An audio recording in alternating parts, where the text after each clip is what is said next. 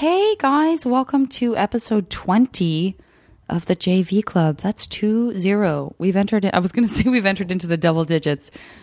I'm not great with math. I'm pretty sure double digits started as episode 10. I think we're off to a rip-roaring start with this intro. This intro, guys, is really just going to be like endless shout-outs because I have just wanted to acknowledge as many people as possible who have been sending in these great notes. And gosh, I guess the amazing thing about the podcast and being around for a little while is that they have increased from episode to episode. So I've got a lot of them to shout out. I also wanted to say I've been recording this intro post Comic-Con for the Korra, Legend of Korra panel and signing and stuff. And those of you who go to Comic-Con on a regular basis, I applaud you because I found it to be absolutely overwhelming to the point of almost unbearable intensity. But meeting fans and getting a chance to say hello to some of you guys in person was, it was really, really, really, really cool. I'll remember it for the rest of my days, and I hope to be able to do more stuff like that. And I also wanted to just say, probably if you follow me on Twitter, you know that I've started working almost full-time at the Huffington Post. I'm going to be working as a producer, a story producer, and a host when we go live for streaming content 5 days a week out of New York and LA. And I'm really excited about that. So I'll give you more reports on that as they develop. In the meantime, I hope you guys enjoy this episode. This episode was recorded back in May. It was the first time I'd ever had two people on the podcast. You guys probably know I have had Beth and Erica on since, so you'll hear me reference the fact that it's the first time that I've recorded two people. That was true then. I was not lying. Let's give some shout-outs. Nyssa, or maybe it's just Nissa, Nyssa. Lovely, lovely email. Grant, Kyle, Rebecca, Janelle, Emma, Jackie, Daisy, Angela, Brian, Alex, Eric, Genevieve, Cody, Maggie M, Stacy, Steve, Nika, Luke, Shannon, Sandy, Kyrie, Alec, Mark, Sean, Brittany, Pat, Amanda, Brian, Lucy, Jason, Mark, Hannah. Guys, you rock my world.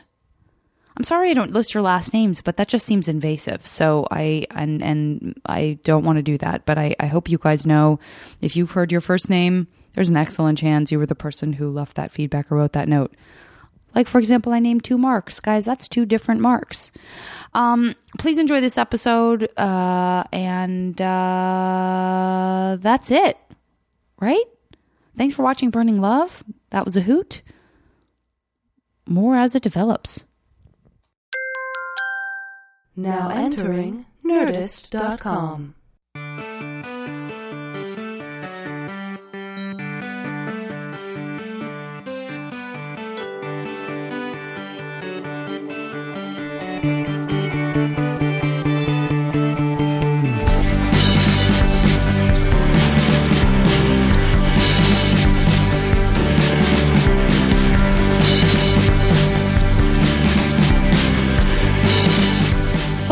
If you're listening to this, it means that you've hung in there for another episode. I'm going to try to sound even more glum.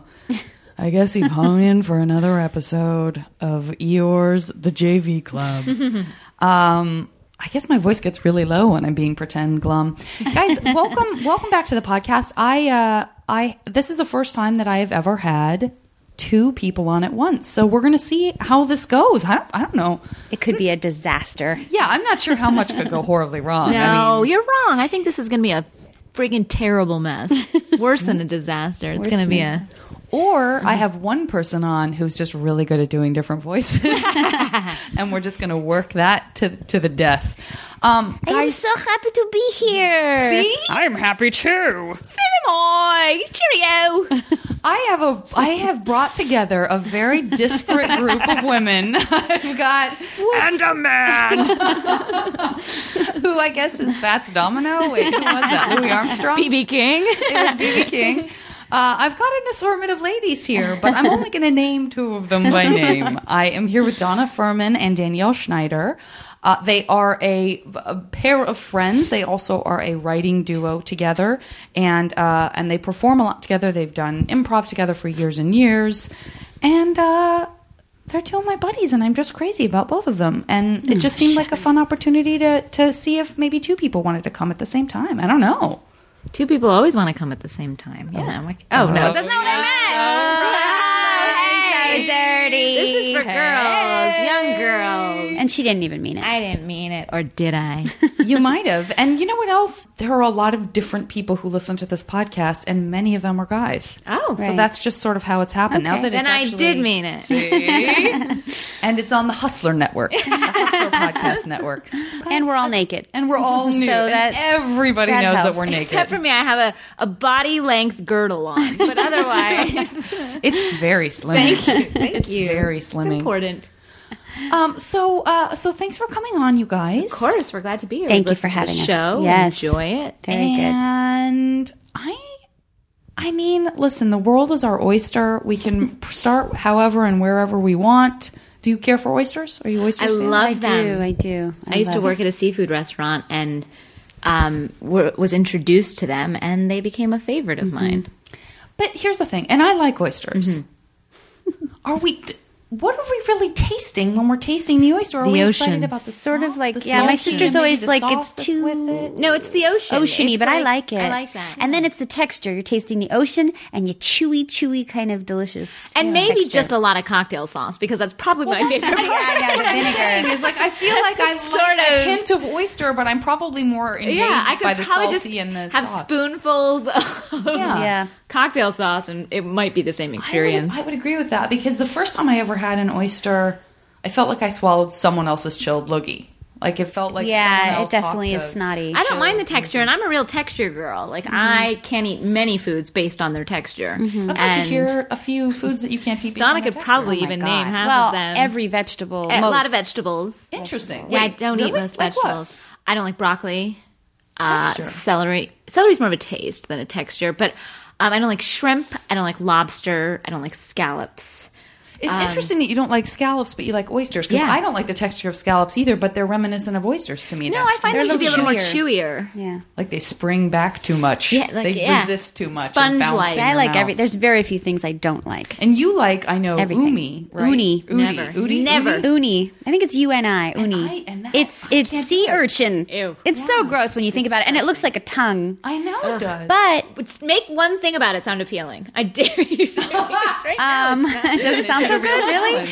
It's kind of sweet and really good with rice and seaweed and you know soy what I'd rather sauce. have? Melon. Or candy. Oh, Or candy. it's so special. Very Did you racist. did you when you were teenagers have your taste? Look at this. Look at this. This is how this goes. Segue. Did you have your taste changed? Were there things that you liked when you were a teenager that you can't stand anymore? And were there things that you developed a taste for from when you were in high school? Probably Like, that more than I really don't. There's so few things I don't like, you know.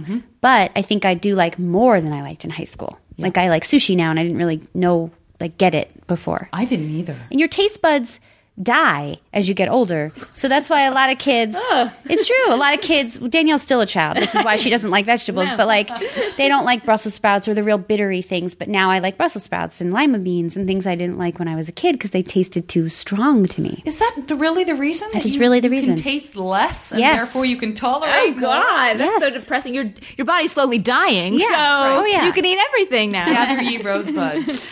By the way, you can't eat rosebuds.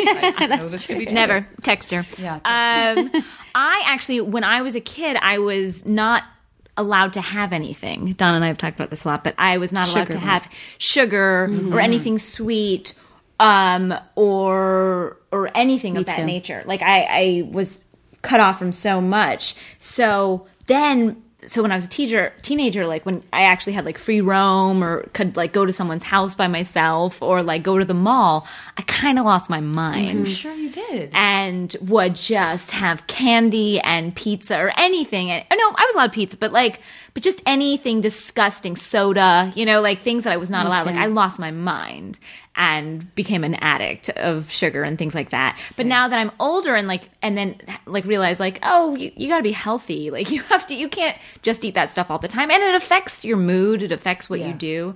So I've started to eat better in the last few years and kind of realize that that's not healthy or right or. I didn't have any. I don't think I had any sense of sushi. Right. When I was younger. I'm from Arizona, so sushi. You're nowhere near the Also, ocean. I think it's just kind of, it got bigger in the last 10, 15 years. I remember having it in high school, though. I liked it.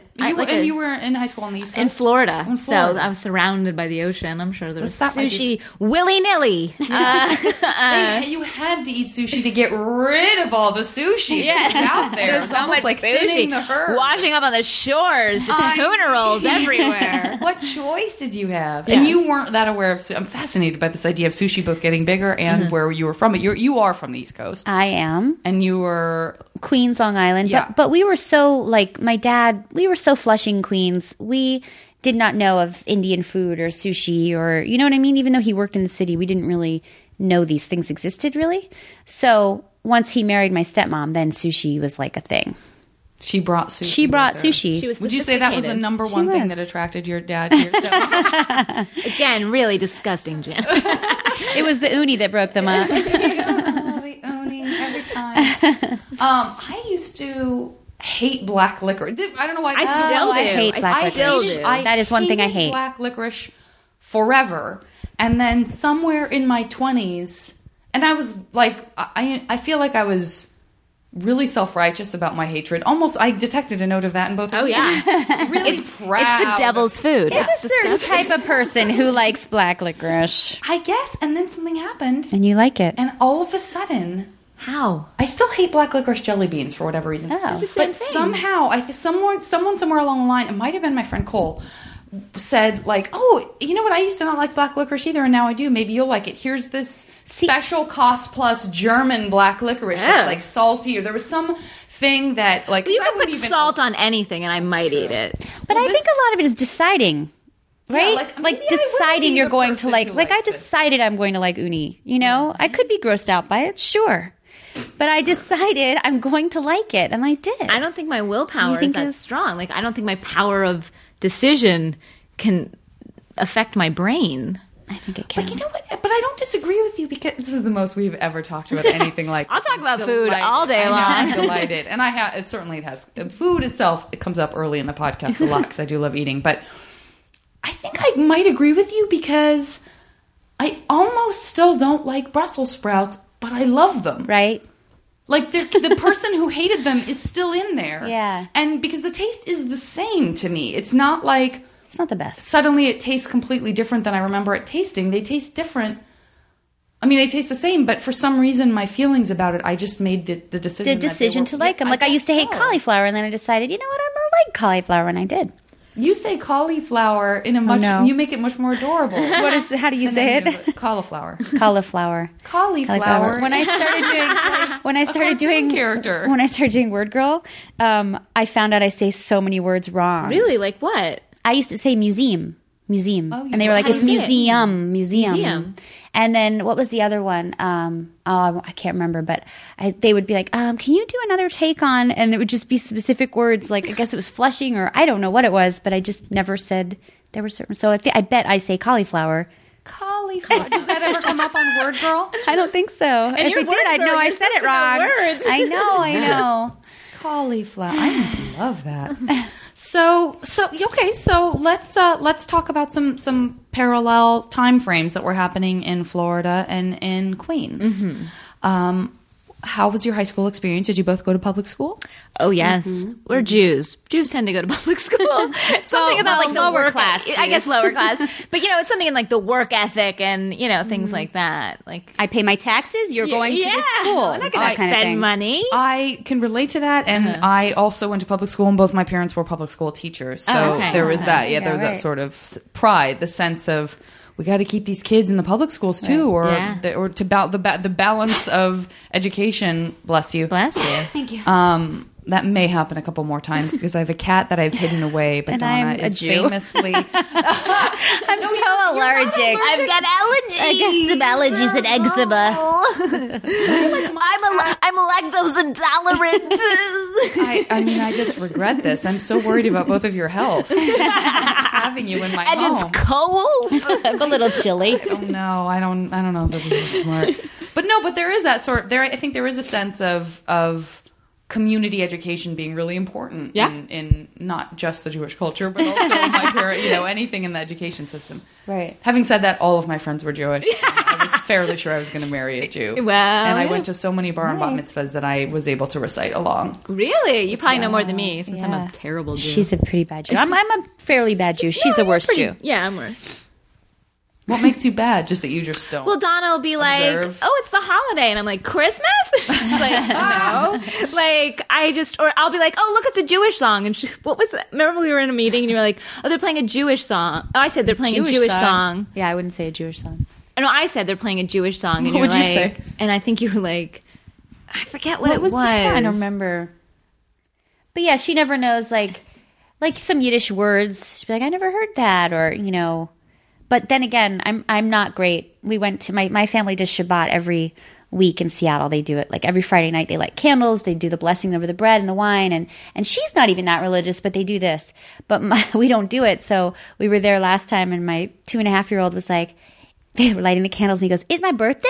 I was like, "Shh, kid, shut up." And he's like, "Why, Grandpa wearing a hat?" I was like, "That's a yarmulke. You know what a yarmulke is." Oh, it was so embarrassing. So, And I have a Christmas tree. yeah. So I that's why guess she's worse, and I'm not as worse. because I love Christmas. I think it's a fantastic holiday. Did your family celebrate it? Yes, we grew up kind of. Well, I grew up in Atlanta and then Florida. In Atlanta, there weren't so many Jews at the time. And so we were sort of surrounded by Christmas, and we liked it. And my parents were never religious or in any way. Like, I remember asking my dad, like, what happens when do you believe in God? And he was just sort of like, well, that's something that people who don't have a lot of strength do to make them feel stronger. And I was like, wait, what? And I was probably 12 at the time. So, we just weren't religious, and Christmas Weird was because my pretty. dad is an atheist too, but still liked the religious aspect of it. I mean, there's something the about cultural. Yeah, culturally, and that's how I celebrate Christmas. I'm not like, it's Jesus' birthday, sweet. Same. It's just like pretty lights and candy. Free Again, stuff, you'll find that candy is the course. theme in my life. I was going to ask you if Christmas meant that there was like an exception made to that rule and you were able to have Not candy. really. I would sneak it though. I had more access at school, I think, to it during Christmas. But that is an interesting question. And I mean, clearly I know we're going to be jumping all over the place on this one. But Donna, you have kids. Danielle, you don't have kids at this point. But what do you think about that idea of it's got to be so hard to make the decision, how much do I let my child have because of this idea of really going over the top and crazy if it's happening outside the home? Would you rather control? I mean, how much thought have you given to that kind of stuff? Like in general, like candy? hardcore drugs. Okay, hardcore drugs are only okay at home. Let your kids snort at Those home. are only okay at home. No, like candy and stuff like that. Well, he's still so little. The oldest is 2, so it's like Halloween was just, yes, you get one lollipop. Right. You get one thing out of all this, and then eventually it's not going to be so easy. But I sort of feel like, I don't know, moderation? Yeah. Question mark? Because I feel, I mean, granted, my parents were totally great about moderation for stuff like sugar with me, and to be honest with you, I still went crazy at somebody maybe else's it's house. maybe it's just who you. I mean, I might have still gone crazy too, but I remember it was such a fruit, a forbidden fruit that I couldn't have, and Without actually being fruit. No, I wouldn't touch that crap. No. Yeah. And then I always say this to this day, when I'll still have candy and I have all this guilt surrounding it, so I'll hide it. Like, I'll hide the wrapper like at the bottom of the garbage can, and my husband will be like, "Did you have candy?" or like, "Did you eat a candy bar?" And I'll be like, "What? No, huh?" Like, I still, and he doesn't care. Yeah. But That stuff I gets have ingrained. a lot of guilt about it. So I think it's moderation. I think you really just have to like anything in life, you can have some in the house, but they can't go crazy. They can't finish a box in a day, Because it's true. Same thing. We were forbidden, so we'd go nuts. And to this day, when my sister and I are together, because we could eat sugar when we were at my mom's place, when we're together, we just go crazy and we feel disgusting afterwards. We know we have to load the house with sugar when we're together. Yeah. So gross. Okay, so let's go back to your high school experience. So you went to public schools, Both of us, yes. And what were you like when you were were you a teenager? Were you shy? Were you an extrovert? Were you popular? Were you unpopular? I was definitely an extrovert. I was loud, and I sort of straddled two worlds in high school. I was definitely a drama geek, and I would sing in the hallways. And me and my friend Ariane, my best friend, would run around the halls, like quoting Kids in the Hall, like running through the halls going like, "You stole my pen," or whatever. Like we would just be weird and sing Les Mis in the lunchroom and all sorts of strangeness. But then I was also a cheerleader and kind of had and was friends with the football players and wanted to date the cute guy, and you know what I mean? So I sort of I'd seen too many John Hughes movies to not want that to be a part of my life, Yeah. But I was kind of weird, and sometimes the popular kids would look at me like, "What are you saying?" or "Why are you friends with those people?" And so I definitely kind of straddled the worlds in high school. You might be the first person who was a cheerleader. Really? On the We were podcast. competitive. We were Like athletic, at nationals. We were televised on TV and competed, and I fell at nationals and lost it for everybody. That was a low. movie. Yeah, it was a low point. And also, that's like She a has John the Hughes tape. movie. Yeah, it is. What? You have the I have the tape of it. I've I've seen showed it. it. Yes. Do you put yourself through it every once in a while? Every once in a while, because I can feel it. I can really get back there and feel it if I want to. I can sense memory that Were hell people out of angry it. with you, or were they Oh cool yeah, about it? I remember this one girl, Nicole, when we got off stage. Everyone was crying, and she was like, "You bent your leg, Danielle. You bent your leg." And because I bent my leg, you have to keep them stiff when you're sort of being thrown in the air, and I bent my leg, and everyone was really not pleased. The pressure of ruining it. Yeah, for a I did. group, I a ruined whole it. group. I ruined it. And Did that affect you? Did you like when I was in college? I was up for some sort of theater award. I think it was called an Irene Ryan or something like that. An Irene Ryan award. I'm not sure. And I didn't get it, and it made me really I got really gun shy for some reason. It just really hurt my feelings, and I became really sort of. Maybe I don't want to do this anymore. That's how fragile I was then. Yeah. Did you feel, did it scare you into? I don't think that did. I've had other setbacks that I want to throw in the towel, not just on a career, but on life. But no, I think I felt terrible, and it definitely scarred me, but I think I kind of got back up. I think I had more problems getting hurt than I did fall. When I got hurt, it was harder to get back up, and when you fall on your head, then you're scared to do it again. But that sort of no, I didn't feel gun shy after that. I just felt like an asshole. It didn't ruin your career plan to become a Dallas Cowboys. It did though. That it did. I did not move on. But we actually, based on her experience, you came up with a movie idea. We did though. Where this woman has to 15 years ago, she fell and ruined it for everyone, nationals. So she's got to get the team together again through some loophole. They're allowed to compete again. And that was an idea based on that. And also drama's kind of based on the first screenplay we wrote is a cheerleader who has to join a drama club. So there you go. So it was before Glee, and we thought we were all it was just Glee. And then we wrote it, and it didn't get bought. But then Glee came out, and we were like, "Excuse me, we did this first." So that happened. Yeah, that does get a little fun. And so, Donna, what about you? Cheerleader. I was a little more shy and a little more. I mean, I did drama also, but when I finally found my group, drama, and then I also found the Freaks. We were called. You actually were called Freaks. We were called. I mean, yeah. I mean, really, all it meant was we wore stripy tights. It was really. It's amazing in high school. Maybe one day a crinoline, maybe. But I know, pretty crazy. You told me about some really. I think you had a lot of. Chutzpah in high school because you wore some crazy things and did some crazy things. I wore my hair in Pippi Longstocking braids for my 10th grade picture. I was going to say that everything that you described up to that point, which I guess was just stripy tights and a crinoline, made me only imagine the Wicked Witch of the West. I was pretty much trying to be the Wicked Witch. You brought Pippi Longstocking. Pippi Longstocking That's into the, it. Now that makes it, the stripy stockings make a different kind of sense. To right. me. Well, right. Yeah. Nothing makes your Did legs that. look bigger than stripy stockings, which No. I remember from having them. But they're so who cares? pleasing. I was a cheerleader. I never would have done that. I never would have. Yeah, I was kind of a freak, and so we would be. So it gave me permission to be weird. You know, between drama club and my freak friends, I could be weird. And we took I think you're thinking of we rented a U-Haul for prom instead of a limo. We came up in a U-Haul, you know, stuff like that.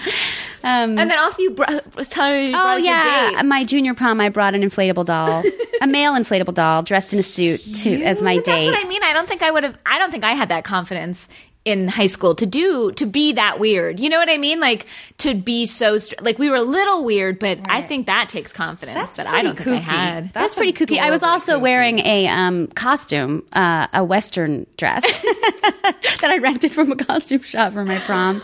Yeah, I mean, I don't know. I guess it is confidence. I don't know. I think it was just that I figured, you know, I'm not a popular kid anyway. I didn't have anything to lose, really. You know what I mean? Yeah, and I was friends with some of them. By the end, by senior year, everyone's friends with everyone, so it was fine. But I do feel, well, I'm imagining a lot of people are having the reaction that I'm having. And I would say that I straddled the goofiness a little bit. And I'm sure people are tired of hearing me talk about it because there's just me all the time on the podcast. So how many stories can I really mine? But I definitely liked wearing kooky stuff. I had a lot of like weird, and I still do, like polyester house coats that should never make it outside the house. Yes. But you know, if you like the pattern, and when you're in high school, like it actually still for me a little bit like shapelessness. I don't really care about something. Right. And if you hit a thrift store, you're psyched. I mean, I had so many fun things from thrift stores. I did shop at thrift stores, but just for like used jeans. You know, this was when like flannel was big. You know, there was kind of that sort of period. So that was kind of cool at the time to shop at the thrift store. So my junior and senior of high school, I was definitely, you know, there getting like used jeans. Right. And then one time I did try a kind of a weird shirt. I had seen it like a high fashion magazine. I was like, I'm going to try something. Like I did something weird with my shirt, and my girlfriend, who, you know, was like, what are you doing? And I like changed it. Like, you know, I was definitely... It lasted all of one person. Yeah, it lasted all of one person being like, ugh, what are you wearing? And I buckled. What helped? I needed to wear glasses, but I didn't. And I'm telling you, well, I wore them on a chain around my neck. Of course I did. You were like the cute old lady. I was an old lady. The old lady cool. But, you know, I didn't wear them because I thought I looked... Oh, everything okay? Everything okay? I'm not sure. Did the house just fall down? Yeah, something loud happened in the other room. I have a feeling it was my fault. Like I feel like it was probably my bag or something. I don't know it's what usually it was. my fault. It was a platter. The ghost that wants to make love to us. Come on in, ghosty. But not being able to see everyone is my point. Really? Seriously, you know how when you're on stage and you can't see the audience, you feel a little more comfortable? I'd walk down the halls in my stupid outfits and I wouldn't care because I couldn't see anybody and what their reactions were. Which also made me shyer because I guess people would say hi and I didn't know. Really? So I think people thought I was not very friendly. Is there a chance your vision was so bad you didn't realize that your date was an inflatable doll? Or maybe you didn't realize that you were popular. Like you might have been. Well, I like that version. I like both those ideas. And what does that really even mean in high school anymore? I mean, I remember when I went to high school, I think that's like a middle school term because by the time I got to high school, there wasn't the in crowd or the out crowd. Yes, there was. It's just that you were in the in crowd, so you didn't realize it. No, what I mean was like there wasn't anyone picking on anyone as much. I mean, yes, I had friends that were gay and didn't know it at the time, and they got picked on. That was probably the one group that, you know, still got picked on back then. But as far as like nerds and like it was, everyone just kind of had their crew, right? And you hung with your crew, but you still made fun of. No, I don't think so. Not to their faces, but you knew that they were kind of lame. Well, just because you didn't want to be friends with a certain group or a certain person just meant you were different than them and you're being diplomatic. I don't know. I think that's how I feel. Maybe because I straddled the weirdos and the popular, like I sort of straddled those two. I will say for my high school that I am fairly certain, and I'm not just speaking for myself. I'm fairly certain. I'm not just speaking for myself when I say that we really looked our noses down at jocks and cheerleaders. Really? I think that being this sort of like being like a punk and kind of But even by the end of high school, when I was just sort of a closer version of what I am now, which was like kind of kooky, still wearing like weird vintage stuff, but not really in the goth mode anymore. We still were sort of like, there was definitely, I couldn't name most of my high school class, and I certainly couldn't name any cheerleaders or jocks. Yeah. Like I didn't know them at all. Wow. My class was huge. We were 1,000 kids in my class. Just in my class. That's a lot. And then at some point, my junior year, the schools got separated, and there were 600 in my class. But when I started high school with 1,000 kids just in my class, so it was huge. You didn't definitely know. So were your class sizes just ridiculous? Was yeah, like they were 40 kids in a class? ridiculous. Yeah, they were ridiculous. Too. And I do remember though. Yeah, you're right. People did look down on cheerleaders and stuff too, because I remember one time I got called up for this leadership, like it was a big assembly, and it was like the leadership awards or something, and I got called up for being a quote unquote leader, and then I heard some like stoner dude say as I went to get my award, he was like, "That girl's not a leader. She's in my physics class. She can't do anything." And I remember laughing because I was like, he's right. I've always had a sense of humor about myself as far as like, it just, it's like if you're ever feeling pumped up about yourself, like this total stoner dude said that about me, and I was like, she can't do anything. And it's true. Like I was in that class and just didn't know what I was doing. I was lost. So again, they were sitting in judgment. What were your family lives like when you were a teenager? We moved Danielle and I moved when we were like 13, right? 12, 13. So she moved from Atlanta to Florida. I'll tell you for you. That's a tough age to move. Yeah. It's a tough age to move. And I moved from Flushing to Long Island. But I went from like Queens, on like super duper, like very diverse Queens, to very white, somewhat very Jewish Long Island. So it was weird. That was when my dad married my stepmom. So at home there was my dad and my sister and me, my older sister. So it was, it was not the best. Was that right before you started high school? Or right before 8th grade. Okay. So it's still junior high. I was middle school. And then 9th grade was high school. It's weird. It's different places. But yeah.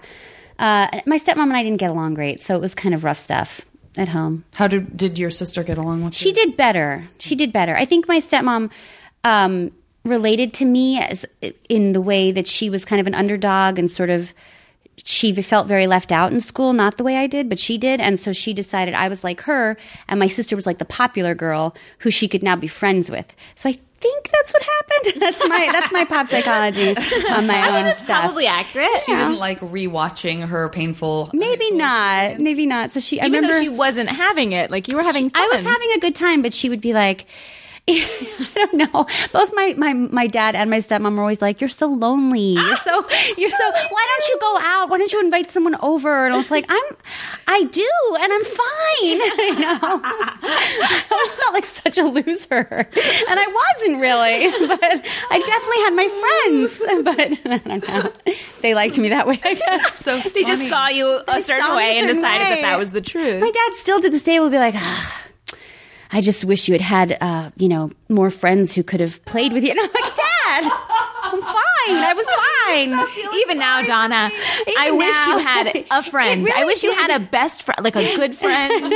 Like a writing partner. I just wish that No, for it you. really did affect me, though, because I still think of myself like, I just don't make friends. Well, it's not true. The thing is, you're impressionable at that age, and so having an authority figure kind of telling you who you are, even if you know inherently that it's not accurate, it's got to creep in there somehow. I think. And what about you, Danielle? I moved to Florida when I was in 7th grade. I was actually excited to move because I had come from Atlanta, where I'd grown up my whole life, basically. But all my friends at the time decided that they didn't like me anymore. One of those middle school things that just happens. It's just girls and middle school. It's so lethal. I couldn't go back there if you paid me. Like I see a middle school girl now, and I just want to hold her in my arms and say, it's gonna get better and life will, not that much, but a little bit. And but no, middle school, it was awful. Like I would come in and my name would be on the board with a cross through it of like, you know, like no cross. Like it was so awful. Crazy. And it's I'll funny. cry every day. I wish there was someone who would admit to having been the person who would The bully? have written Yeah. Well, I have not talked to anyone. After but people many started of us committing were. suicide recently, you know, like in the last few years, there's been, you know, a lot of like that girl in Boston who got harassed and ended up committing suicide. And I wanted to Facebook some of the girls that did that to me and just be like, just know when you're feeling bad for this girl right now that you're seeing all over the news, you did that. I just want you to know that when you feel bad, you did that. I didn't, but you did that. And I never Facebooked them. I only found one of them on Facebook anyway, but I really wanted to. But then I was like, it's just opening up a can of worms. So incredible. Yeah. I mean, it was damaging to this day, damaging. And I do feel like, I mean, I don't want to say, I guess I want to be optimistic about humanity, and I don't want to feel like we're all just Lord of the Flies, you know, if you just put a social group on an island that we would turn on each other or find a scapegoat. But I do the continuity of that through the generations and just in the experiences that the women that I've had on the podcast have talked about, and my own experience with that of being bullied. It's really alarming that's just part of growing up or whatever, and that somehow a perfectly nice person who might be really nice the next year gets into a group of people, and all of a sudden it becomes really important to shun someone. Yeah, and I definitely was shunned. The group and I never mentality, understood maybe, why. I know. The one thing that it taught me, though, like the good thing I learned from it, or two good things, is it's okay to sometimes be on your own. You know what I mean? Like to be comfortable on your own is not the worst thing. Like finding comfort in other things. And then also, I would never do that to another human being. I was very sensitive to that when I moved to Florida and saw it happening to others. I would immediately befriend the girl that was happening to because it felt too real. Like it felt like, no. Like, you know, so I think that it did, you know, like what if I had become that? I could have, you know, I was obviously... I might have been impressionable, and if it hadn't happened to me first, what if I had gone along? Like I'm happy that I was never that person for that reason. That's a great point. No one ever actually. Well, sometimes people do write to me when I ask them to. If anyone out there, if anyone out there listening is, first of all, you're listening to the podcast, so I know you're an awesome person. Because you would hate me if you if you were a bully, but if you went through a period of time in your life where, for whatever reason, maybe you were angry about something that was happening at home, or some other reason where you found yourself on the other side that we're describing, where you were sort of part of shunning someone or bullying someone, and you're willing to kind of share your story with me, I would love to get your perspective, because I truly believe there are really nice people out there today. I am going to speak up right now. No, I'm not even kidding, because she bullies me every day. I do. I'm bullying her. I'm proud of that, though, actually. But I am ashamed of in college, my freshman year, and I think it was because I finally, second semester clicked with this group of girls in our suite. We really got along, and I was finally part of a party girl crowd, and we went to frat parties, and it was so weird. It lasted 5 minutes for me. But in that time, there was one girl who lived in our suite who was a little different from us, and we kind of basically pushed her out so that she wouldn't live with us the following year. And I think we really, really hurt her feelings. And I, to this day, feel bad about that. I really regret that we ever did that. And you know what? And I recently saw her. Well, no. What if I did? I almost apologized to her recently because I saw her in a mommy group and hadn't seen her since college. And I almost said it, and then I was like, that's going to be so weird. What if she didn't feel like that? What if I don't know that? And also, on some level, apologizing maybe helps clear your conscience. You know what I mean? It might make it worse for her. But does it make it worse for her? No, I wanted her to know that I recognized it and that I felt really badly that I went along with it. I mean, Danielle, if you had gotten a Facebook message from one of the girls that you saw, you hadn't reached out to her, but she reached out to you and said, I found you, and I just want you to know that I feel horrible. I think actually I might like it because what they did was so scarring. It was so that I would like some acknowledgement of that they know that they did it, that they feel it, and that they won't let it. I feel like if you acknowledge it, you probably wouldn't let your kids do something like that. You'd be aware of it. You'd sort of watch them. Not all the time, but I think I guess I would like it. So, ladies, if you're listening, you know who you are. And furthermore, honestly, if I did that to someone and you somehow have found this podcast and are listening to it, I mean, I will apologize when someone else bumps into me at the store. So you have got an apology coming. I will lose probably 5 nights of sleep if you reach out to me, but I will sincerely. And again, maybe even mean it. I did it to someone too, but I tried, especially after it happened, to be very aware. And and when I moved to Florida, you know, like I was just really aware of it. But long story short, my family was in Florida with me, and I have 2 sisters, and I'm the youngest of 3 girls, and my family got along pretty well, except for in high school, my mother and I really butt heads. Did you feel, as the youngest baby, that you got more attention than your sisters, or you got less attention? I was louder than my sisters and needier than my sisters. So on some level, yes, I was also the performer and sort of like, ba-da-ba-ba-da-da-da-da, look at me, you know? So I think I demanded more attention, definitely. Were your sisters like, oh, Danielle? A little bit.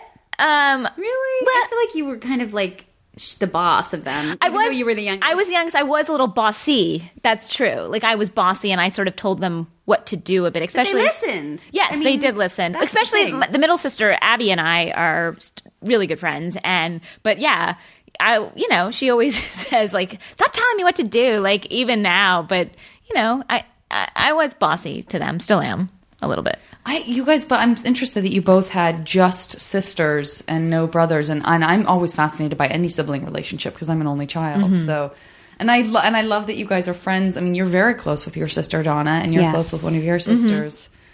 Must be nice. I never wanted it then, but now as an adult, when I see your relationship, I never as even a kid you didn't want it. Wow, that's interesting. I would think you'd want it. There were some days I wanted to be an only child as a Oh yeah. definitely. It never occurred to me. I'm curious too. Only children out there, if you feel like telling me somehow, because a lot of people ask me that. They're like, "Oh, didn't you ever, have a sense of something missing or long for it?" But it just never even occurred to me it could have been any other way. I think part of it is I have no memories of my parents together.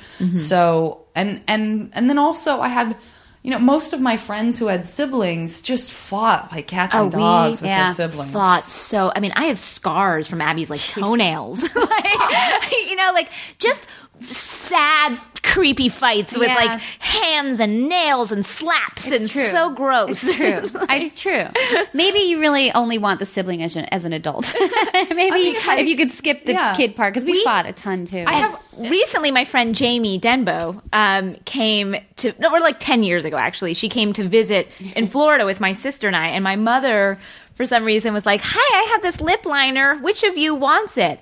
My sister and I got in a knockdown, and we were in our early 20s, knockdown, drag out fight over a lip liner that we could have bought at the store, like on the bed, like clawing at each other. And Jamie was like, it was like she was watching a science experiment. She was like, "What's going on? This is great. This is fantastic." Like she just couldn't believe, because she didn't have sisters or brothers. And those family dynamics. I mean, do you find that, I think that's true, good and bad, that there's something about the way in which you're known by your family that is kind of good and bad. Like you regress when you see them. You regress when you see them. Oh yeah, no, definitely. You become the person. Like I think I'm this adult, and the minute I get on the phone with my sisters, like we just get in fights.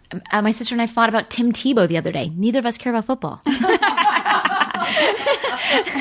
Like we don't care.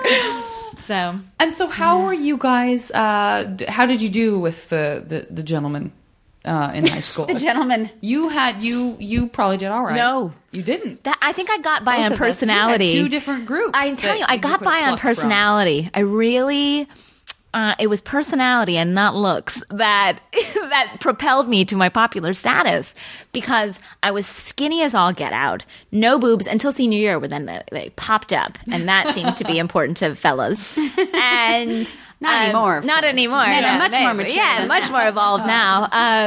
But I did not do well. I longed for male attention, but I was more of I had girlfriends, and I finally dated a little bit my junior, senior year, a guy I was head over heels for, and he did not care for me, but dated me a little bit, but Fooled around with you. Fooled around with me. Let's say the real word. But could, never enough to like take me out in public per se, or or spend money on me. Were you an extrovert enough, Danielle, that you were able to like make a move and then be told? Because I feel like I have a lot of guy friends who were popular and had a lot of girlfriends and felt comfortable enough in their skin to make the effort, and then would consistently be told like, "Oh, you're just such a great friend. You're like my brother." And I'm just wondering if there's a girl version of that. Yeah, I mean, I think the girl version is a phone call. Yeah. And not like, putting your mouth on them. Like, I think the girl version is like, "Hey, I'm just calling to see what's up," and then being like, nothing. Look, I gotta go down to dinner. Or like, I remember I was in a car with a guy I liked. Like, I was so excited. He was driving me home because he lived in my neighborhood, and we were like decorating for the pep rally, and he was like, "Hey, I'll drive you home," and I was like, "Yes, this is my time." And I was like, gonna make a move in the car, and then we get to the car. Like, I was meeting him at his car, and this beautiful girl, Kristen, was there. And he's like, "I'm going to give Kristen a ride too. Is that cool?" And I was like, "Okay." And so she gets in the front seat. I get in the back seat. He drives her home first. They're flirting the entire time I'm in the back. And then he goes to get her phone number and didn't have a piece of paper. So asked me if I could write her phone number on a piece of paper. So I'm basically making their date for them. Oh, that hurts. And that was a low. That was definitely a low. I liked him so much. And that hurts. Yeah. Did you have anything like that, Dannah?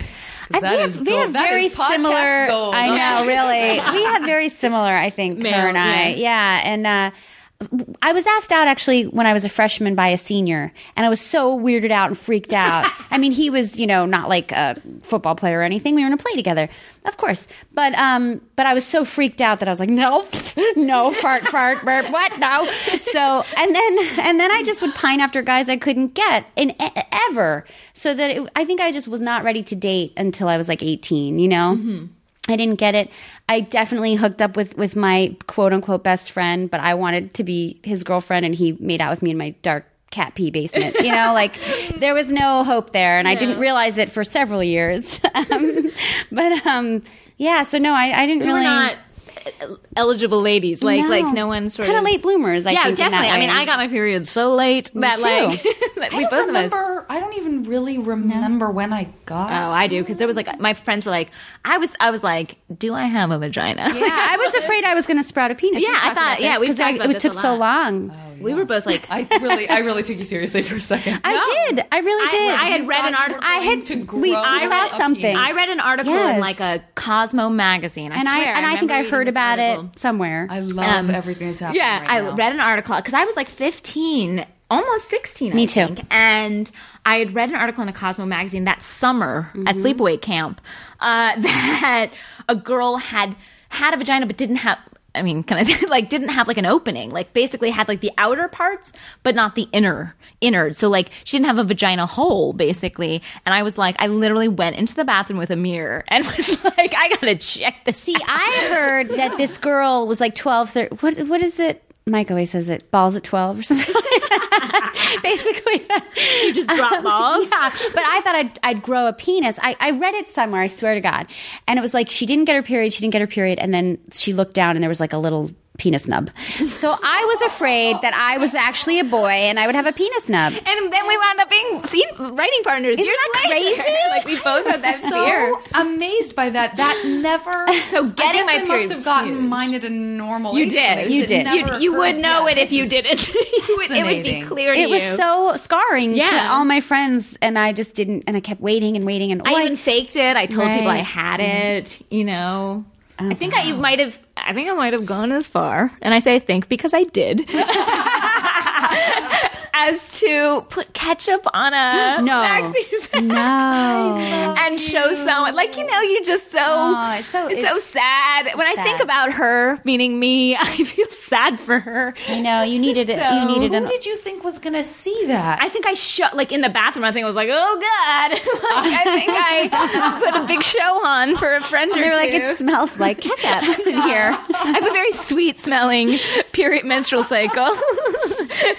So again, it was not easy growing up. No, it's really hard when you think about all that stuff. Yeah. It's so really hard. hard. I wouldn't go back either. I No. wouldn't go back to high school or junior high at all, even though I had some fun there. I had fun in high school. Like Yeah, I definitely me had too, fun, but I and wouldn't go back. especially with the drama kids. I mean, I'm still friends with with those people. You know, they still came to my wedding. I'll go to theirs. You know, like they were hilarious. I feel like my one friend Aaron, who was gay at the time and I didn't know it. I feel like he taught me my sense of humor. He was so mean and hilarious, and just.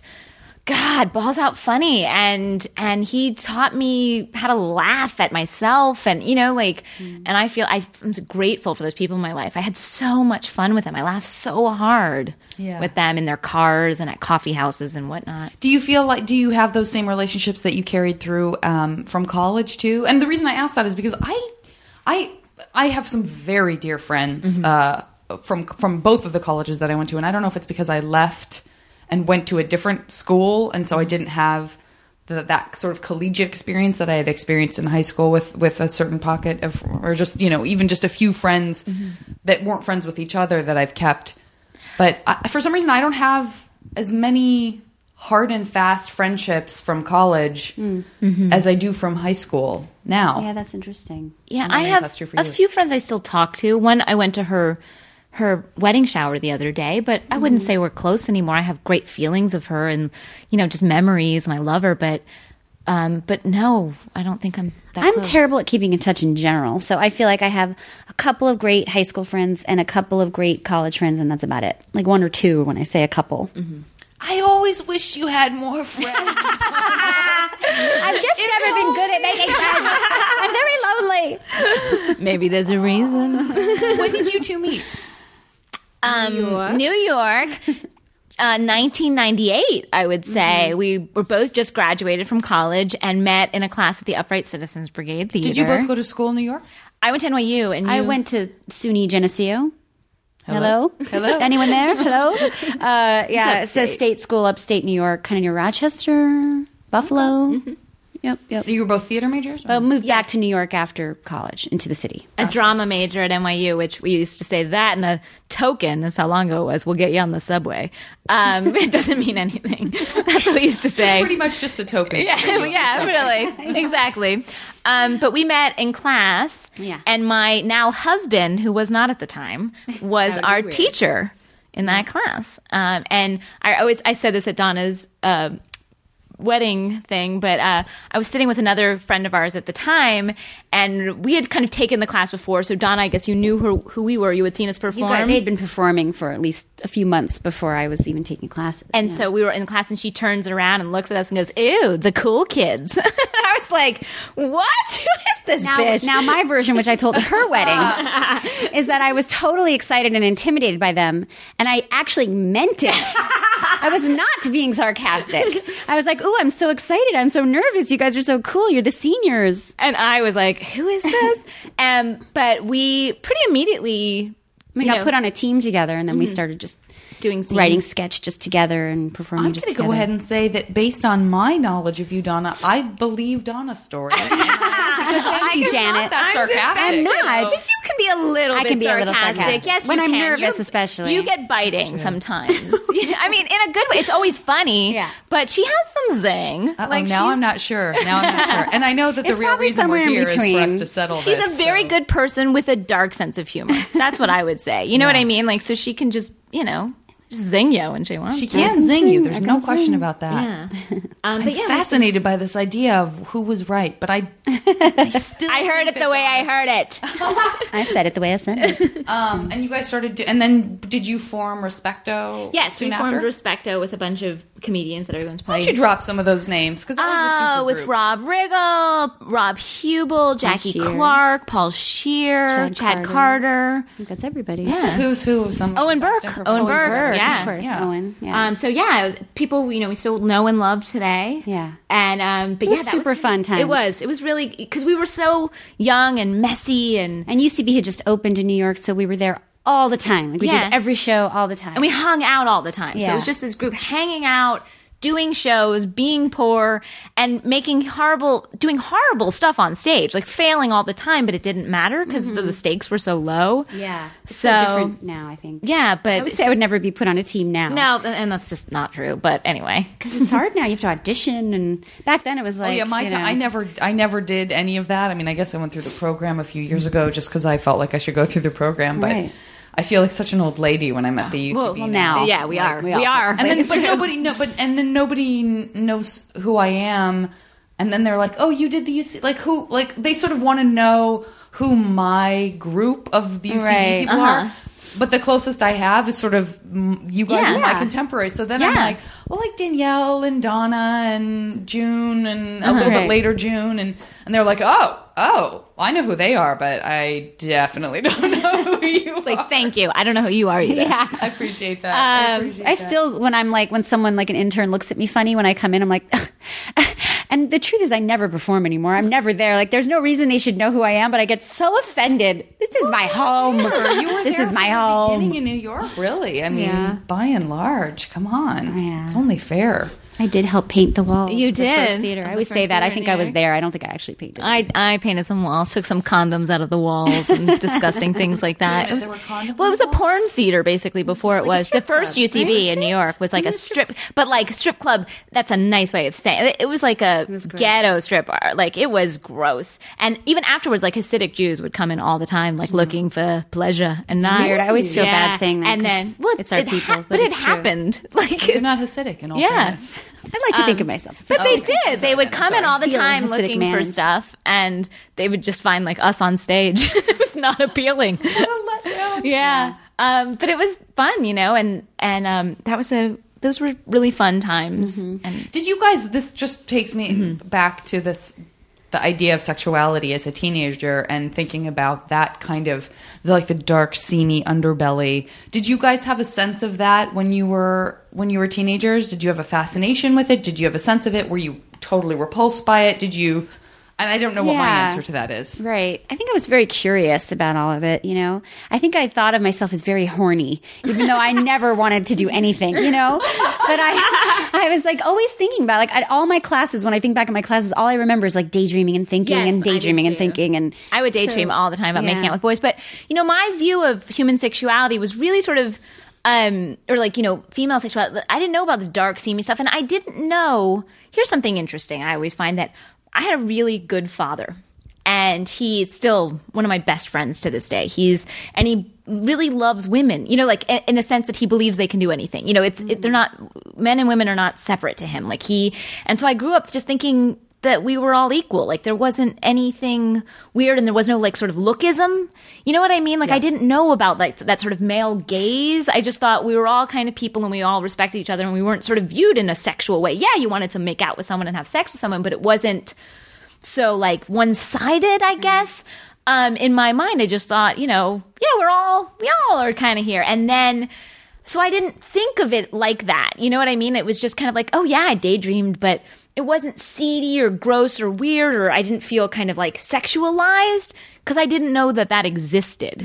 I grew up, and also maybe because I developed so late, I wasn't sexualized. So that maybe it's good I didn't develop early, because I had a real sense of no shame and kind of, and also I wanted to, the opposite, which is showing off everything. I didn't feel the need to be sexy or anything like that.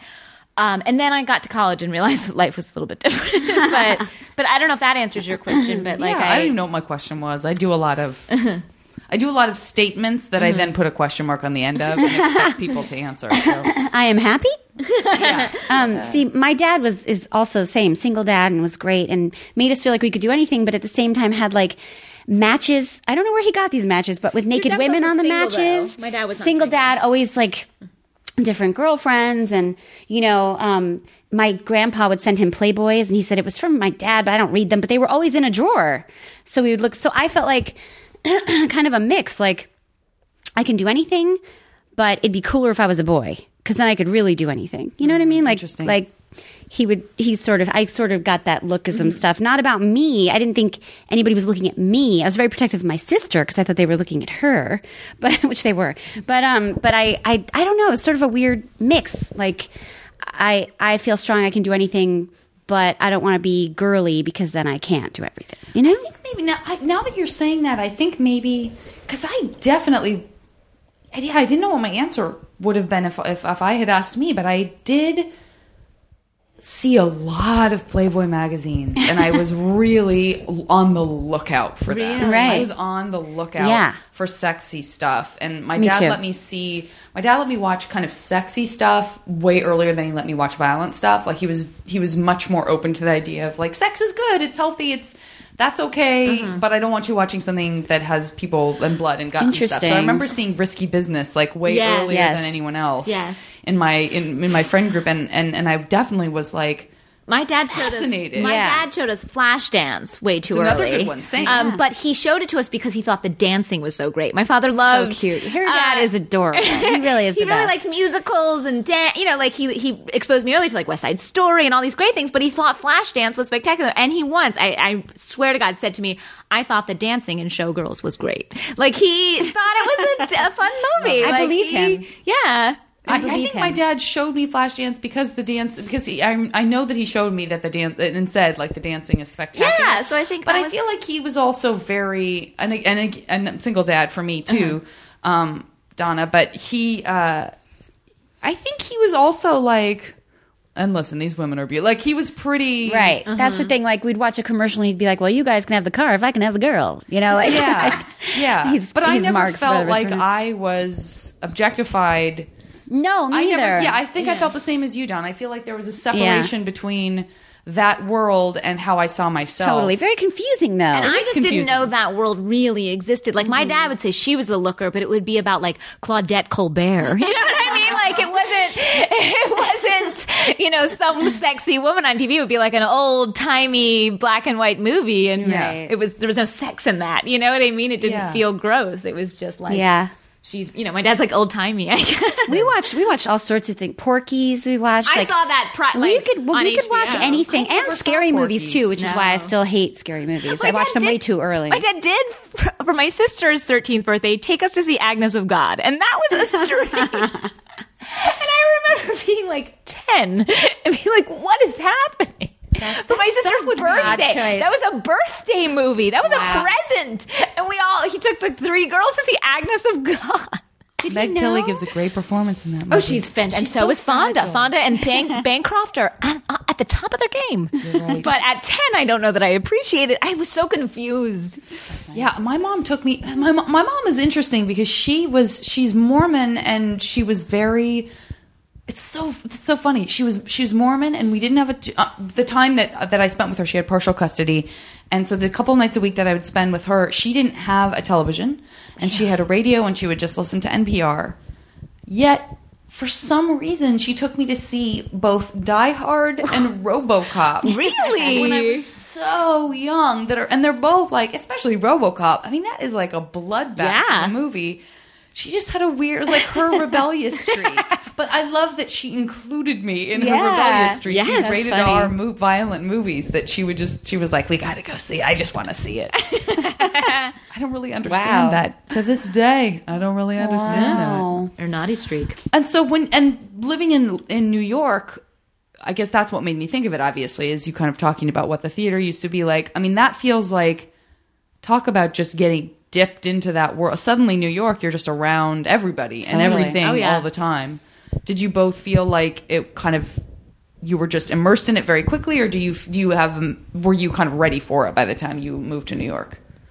The big city life. I was 18 because I went to NYU, so I didn't get like shoved into it on my own. I sort of went in and lived in a dorm.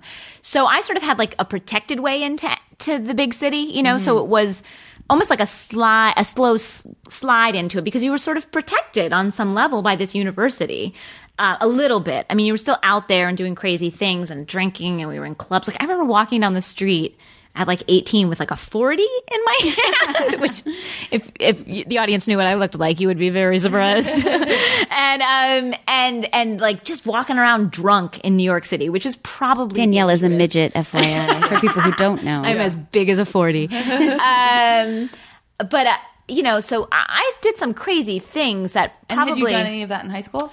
I drank in high school, but I'm in the middle of the city. It's just a different. So scary as a parent. Yeah, you'd be terrified. Yeah, like I was doing things that I probably shouldn't have been doing, staying out really late. And like, yeah, if you're in a college town, it's not that you can't. Bad things can't happen in college towns because they happen all the time. But in New York, it's just not the people in your college that are going to do the bad things for you. It's just like the city. Mm-hmm. So I did some things that probably weren't smart. But what about you, Donna? In high school, did you experiment with anything like that? I mean, I guess we smoked a little bit of pot, and otherwise that was kind of it. Or we'd like get drunk off the wine coolers at my sister's party, like in my room. We would just be in my room. Anything crazy? We would sneak out. We'd doing whippets. We weren't doing whippets. We were so not cool. I'm telling you, we were like, the Pippi Longstocking braid freaks. We were not. You were a good girl. I was pretty good. But it's funny because I was more the rebel than my sister. Like she didn't do half the things I did until college maybe, but I didn't really do much. So anyway, we'd sneak out once in a while. But moving to the city, I lived in Queens with my best friend from college. So I feel like I eased into it too because I got to like kind of have a little cute place and then be in the city, and I liked it. I liked the city in the beginning. And then I got really sick of it by the time I moved out here. No, I loved it. Even when I moved, New York, I have this romantic view of New York. I'd always wanted to live there my whole life. I was born there, but I was, moved shortly afterwards. But New York City to me was like just the most, it was my dream to move there. And so to get to go to college there was such a dream come true. And, I have a romance with that city. I just think it's such a fantastic city and I miss it. It is a fantastic, but I think growing up there, all I wanted was the suburbs. I tried to convince my dad that I could get my homework done so much faster if we lived in a house instead of an apartment building because I had to get the elevator and all the walking I had to do. And I could start my homework like at least 10 minutes before if we lived in a house. And I remember dreaming of living in an apartment. I'm not even kidding you. Like I just thought it was so great. Yeah. Like the New York City lifestyle to me. The grass is always greener. I guess so. Or the cement's always cementier. I guess I didn't visit New York. You know what? I had never been to New York City till I was in my 20s. Really? Wow. So for me, it was San Francisco, but it's the same. I mean, it's like I was a much safer version, but I think I have a romanticized point of view about the entire West Coast. I've become such a Sunset magazine. Like, listen, I'm just a West Coaster, guys. I'm just a West from the top to the bottom, from Vancouver down. It wasn't until this year that I sort of started liking Los Angeles more. Not that I like my life out here, but those seem like two very different things to me. Like my life is here. I like my friends here. I like my jobs here. Like I love all that. But I didn't, for some reason, when I left New York, I wasn't quite ready. So I just got in the mode that said like, no, I don't like LA. And then in the last year, I'm like, oh, wait, no, I think I really do. I think I like it here. That's good. I feel like a lot of people have that relationship to Los Angeles, which is that you love your life and your opportunities and your heart. It has a place here in such a specific way, but because maybe the industry is so hard, that's part of it, and because there's so much that the industry reflects back that is frustrating, and how it affects human beings, and people beings. People that you like. Yeah. That it's this weird, there's this weird thing where you can be happier than you've ever been in your life, and yet you kind of hold Los Angeles as a place at a distance. Like, I'm so much happier here than I was in San Francisco, but I still love San Francisco more. I'm like stubborn about it as a location, as a place, as a way of life somehow. No, I get that. I think that's how I've been about New York, I think. But you don't feel that way. Well, I still don't feel like LA is home. Like people ask, like, so you'll be there? Can you see? And my sister was like, can you see yourself being here forever? Will you move? And I was like, I don't know. Like, I don't think of it as I'll be here forever, but I can't think of one other place where I could have everything I have here that I would like, So yeah, I love Seattle, but it's so gross in the winter. Yeah. It's just gross. It's hard when it's so depressing. It's so depressing. You can't get out of bed. I used to think I could live in Vancouver full time until I spent part of a winter there shooting something, and then I was just... Yeah. I got it. Then I was like, oh, this is... I sometimes think back on Atlanta, just because I had, up until, the bad things happened in middle school, I had sort of an idyllic childhood. I lived in this neighborhood in the suburbs where, no one locked their doors. Everybody watched out for everybody's kids. Everybody was friends. In fact, I'm still best friends with my next door neighbor from there. We're still close. So I had this really idyllic youth, really felt safe and...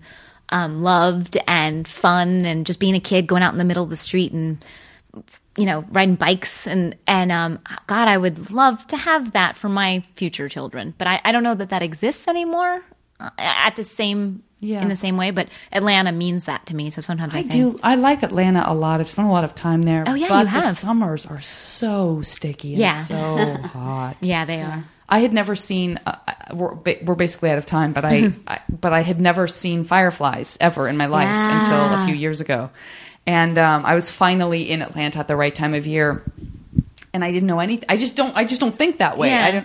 And so I got in my head that I was going to go to the park, to Piedmont Park, and experience the fireflies. And so I started to see flickerings of some of them. I think that was when I was like into running. I'm not anymore. And I saw some flickering down in a ravine at dusk. And so I went down into the ravine and was standing there and just started watching all these little flickering, beautiful firefly lights. And I was so excited.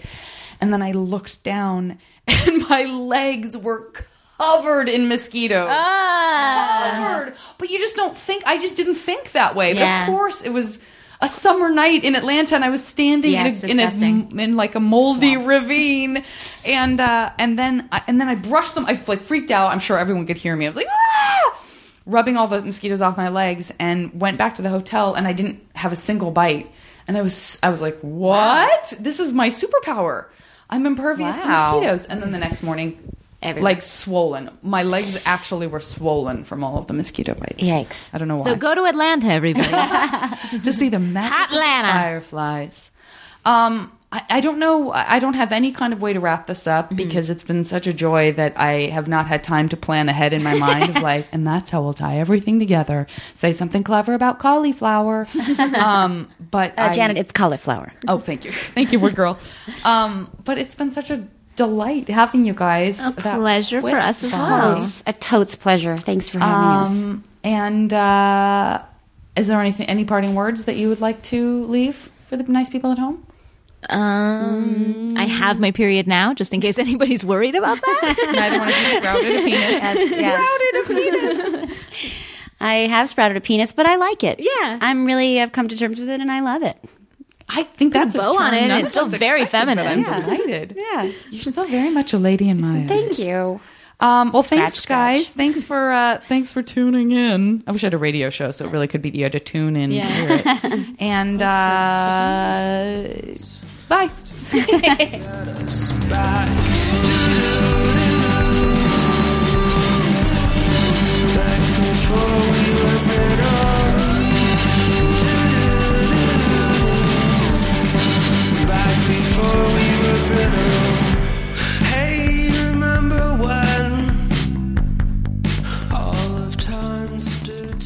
As always, the JV Club theme song is Before We Were Brittle, courtesy of the amazing Say Hi.